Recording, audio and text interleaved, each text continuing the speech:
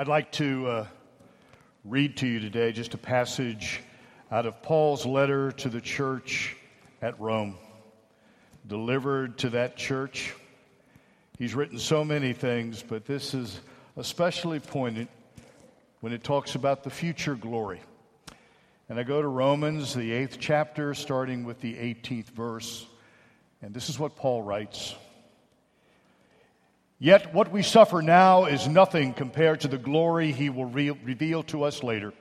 For all creation is waiting eagerly for that future day when God will reveal who his children really are.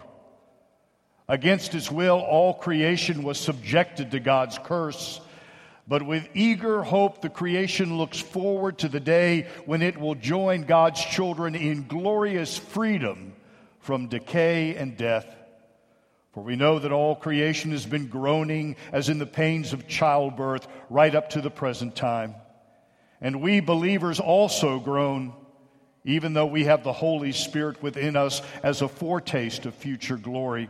For we long for our bodies to be released from sin and suffering. We too wait with eager hope for the day when God will give us our full rights as his adopted children, including the new bodies he has promised us. We are given this hope when we were saved. If we already have something, we don't need to hope for it.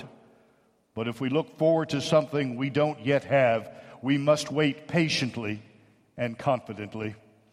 And the Holy Spirit helps us in our weakness. For example, we don't know what God wants us to pray for, but the Holy Spirit prays for us with groanings that cannot be expressed in words. And the Father who knows all hearts knows what the Spirit is saying. For the Spirit pleads for us, believers, in harmony with God's own will. And we know that God causes everything to work together for the good of those who love God and are called according to his purpose for them. For God knew his people in advance, and he chose them to become like his Son, so that his Son would be the firstborn among many brothers and sisters. And having chosen them, he called them to come to him. And having called them, he gave them right standing with himself. And having given them right standing, he gave them his glory. God's blessing on the reading of his word this day. Amen. It was the 11th hour on the 11th day in the 11th month, 1918. And we celebrated the end of World War I with a treaty that would end the war of all wars. And 1 year later, it was known to most Americans as Armistice Day. And together they remembered the sacrifices that men and women had given during the fighting of World War I. Soldiers who had survived that war were in parades, and they were at picnics and barbecues and ceremonies, recognizing their contribution to world peace and the freedoms that we so richly enjoy. Congress declared it as a national holiday in 1938, but unfortunately by that time there was already more unrest in the world, and most Americans realized that World War I would not be the last war.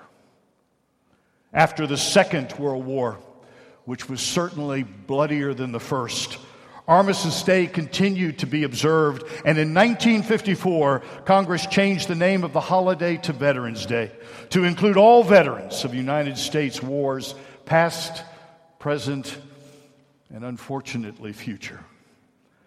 We honor those today who have served and sacrificed in the armed forces.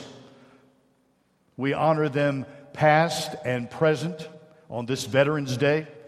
In communities around the country yesterday, there were parades and ceremonies and speeches and barbecues recognizing and honoring veterans who have fought for the freedoms that we so richly enjoy. It has not always been that way. I served in an era in the military when it was not valued at all. And there was a rather vocal segment of our nation who reminded us of that. My baby boomer generation, caught in the throes of a rather unpopular political war in which veterans were neither respected nor honored. I remember night after night watching students my same age on college campuses across this country exercise their right of freedom of speech and hold marches against the controversial Vietnam War. Watched on the evening news as veterans who were coming back from Southeast Asia were escorted by police officers to keep the anti-war protesters away. And as they walked down the line of police officers, the protesters spit on them and called them baby killers. In many ways, returning home was a lot more damaging than the war itself. Veterans who had put their lives on the line for the service of their country were not welcomed home as heroes, but as outcasts. It was a time when it was hard to imagine why anyone would join the military, why anyone would want to serve this country. Because looking back, the only word for the nation's treatment of our veterans during that period is the word appalling. Yet we continue to serve, and we continue to defend the freedoms of this country that we enjoy every day. 9/11 changed so much in our nation, so very much, especially the perception of our military, because we had applied it to a faceless, militant, terrorist-type organization who didn't value life whatsoever. In fact, they were anxious to kill all the innocents they could by driving airplanes into buildings and setting off bombs. And yet I stand here today before you. I stand in the wealthiest nation on the earth. I am free to attend the church of my choice and to practice freedom of religion. I am free to bear arms. I am free to vote for the leaders of my government. I am even free to write a letter to the editor when I don't care for what the leaders of my government say or do. I am free. And there are a lot of men and women who have fought and continue to fight this day for those freedoms because it's worth fighting for. Why do we enjoy these freedoms? Because men and women in our armed forces understand the cost of freedom. Since the birth of our nation, brave men and women have stepped forward, weighed the costs, and in many cases chosen to lay down their lives in service to their fellow countrymen, regardless. You have heard it said before that the cost of freedom is not free. It is only made possible by the sacrifices of brave men and women who have gone on before us. Bunker Hill, Valley Forge, Gettysburg, San Juan Hill, the D-Day invasion on the beaches of Normandy and the jungles of Vietnam, and now the desert of the Middle East. What does it mean to be truly free? How do we live lives of freedom in this nation or in this world? True freedom is self-mastery. And self-mastery means that you are mastered by something bigger, greater than yourself.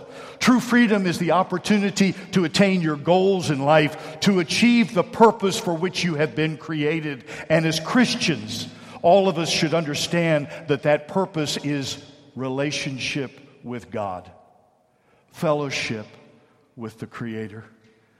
Man is free only in God. In Him we live and we move and we have our very being. When God is in control of your life, you are free to be your true self. St. Augustine said it the best, love God, and then you may do as you please. Love God, and then you may do as you please. It doesn't mean you can do what you want. It means you can do what you please. And that is in the context of God and what He means to you in your life and how you live it. Make me a captive, Lord, and then I shall be truly free. There is no liberty without loyalty. Let me say that again. There is no liberty without loyalty. God sets us free to be loyal to Him, to be His children. In loving Him, we are freed from loving the cheap, the petty, the trivial, the foolish, the sinful in our world. We are freed from the bondage of corruption and sin. And we have glorious liberty as His children. True freedom, my brothers and sisters, is freedom for right living. Not freedom from right living, freedom for right living. There's a beautiful proverb that is written, Proverbs 14:33. Righteousness exalts a nation, but sin is a reproach of the people. Righteousness exalts a nation, but sin is a reproach of the nation. We live in a deeply divided, polarizing country. A deeply divided, polarizing world. And the only thing that I truly believe brings us back together is the love and the grace and the mercy that is Jesus Christ. Anything else we've tried has always failed. Anything else we've ever done has always fallen short. We come up with lots of ideas, but the solution that's always right in front of us, which is our Lord and Savior Jesus Christ, somehow we just simply want to ignore. And I truly believe that's the only way that we ever really achieve unity, is the love in Him, since God gave us the freedom first. The renowned historian and philosopher Arnold Toynbee, in his comprehensive work, The Study of History, studies 19 great civilizations in this world. 19. Yeah. 19. And he points out that only 3 of those civilizations were overcome by enemies from the outside. Only 3. The other 16 of those great civilizations crumbled from the inside because of weakness, because of idleness, because of drunkenness, because of immorality. And that same kind of conclusion is reached by Edward Gibbon in his classic work, The Decline and Fall of the Roman Empire. He states that the mighty Roman Empire, the one that ultimately puts Jesus Christ on a cross, he states the downfall of that empire is because of the rapid increase of divorce, the belittling of the sanctity of the home, higher and higher taxes, the wasting of public money, the mad craze for pleasure, brutal, gigantic armaments for war, a decline in religion, and a failing faith. I think if all of us are honored, or if all of us think about it, those same facets are a part of our country today and a part of our world. I don't think you can escape it if you look at it closely. It's all around us. And yet I'd like to tell you today that even with all those warts, even with all the things wrong, this is a great country with great promise. Our country is great not simply because we have more land or more people or more resources. We've already learned that other countries can have more land or more people or more resources. That's not what makes us great. The greatness rests upon the faithful and responsible dependence upon God. The God who has made and preserved this nation from its very, very beginning. Upon the acknowledgement of life, liberty, and the pursuit of happiness, endowed by the Creator. One nation truly under God. And certainly the phrase of "in God we trust" should be more than just simply a phrase on our coinage. It's who we are. It's where we came from. It's how we were made. Our founding fathers were smart men. They had their own sins. They had their own brokenness, but they were certainly smart men. And they decided that the greatness of this nation was the fulfillment and being an instrument of the mighty purposes of God. From the beginning, we were the fulfillment and the instrument of the mighty forces of God. They laid the foundations of the American way from the very beginning on Christian values and on Christian principles. You know, we can be many things to many people, and that's fine. That's good, because I believe we are to love everyone as our neighbor. But all you have to do is go back into the history books and figure out where we've come from. And we were founded, a cornerstone, if you will, on Christian principles and Christian values. That's exactly where it all started. That's where the greatness of this country truly comes from. The foundations of God.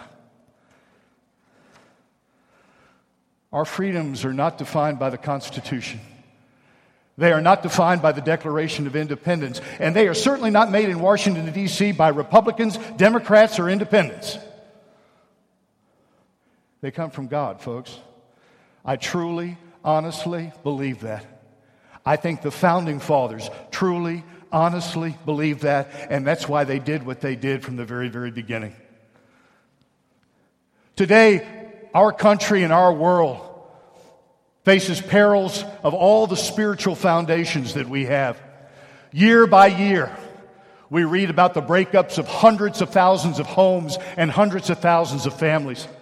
The constant increase of horrific events that continue to take innocent lives. All I have to do today is mention 2 words to you, or 3 words, depending on how you spell: Las Vegas and Texas, and you know exactly what I'm talking about. I don't have to say anything else.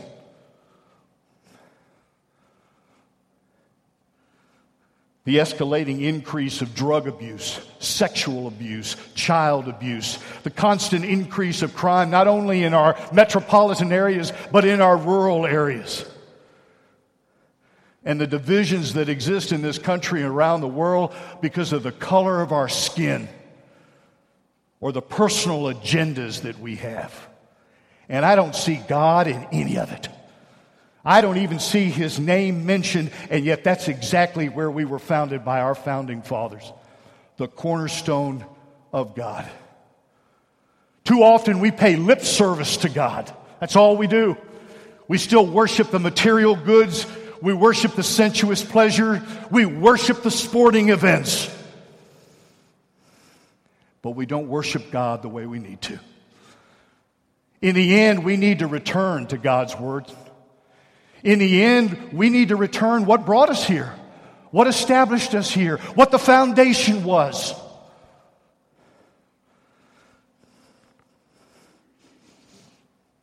We need to get back to that which made this nation great from the very beginning. Our founding fathers were wise men, and they felt that the cornerstone of God was the best cornerstone they could use to build this nation. You know, the good news of the gospel is that this freedom, this power that we have, is a gift from Jesus Christ. The Christ who assures us that the Son makes you free. And if the Son makes you free, you will be free indeed. His redeeming death and His victorious resurrection are the basis of our true freedom this day and every day. And it is a gift to us. To be a Christian is to accept that priceless gift with all of its privileges, with all of its responsibilities, to accept that gift.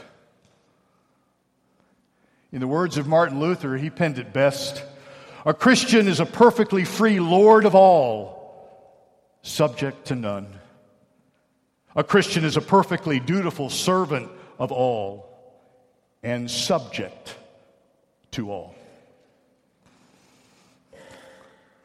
I never want you to be afraid of standing up for Jesus Christ.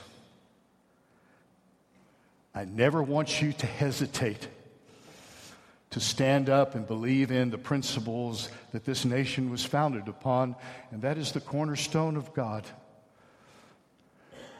We can have love and grace and mercy, and we most certainly need those things. But I pray that all of you will always stand up for the freedom that you have in Jesus Christ, a freedom that He gave with His only life. Jesus, the only true, free person who has ever lived. Today we honor our veterans. Veterans who have fought and defended this country and its freedoms. But I want you to always remember where that freedom really comes from. That you are never truly free unless you are free in Jesus Christ. This day and every day until you see Him face to face. Would you bow your heads with me, please?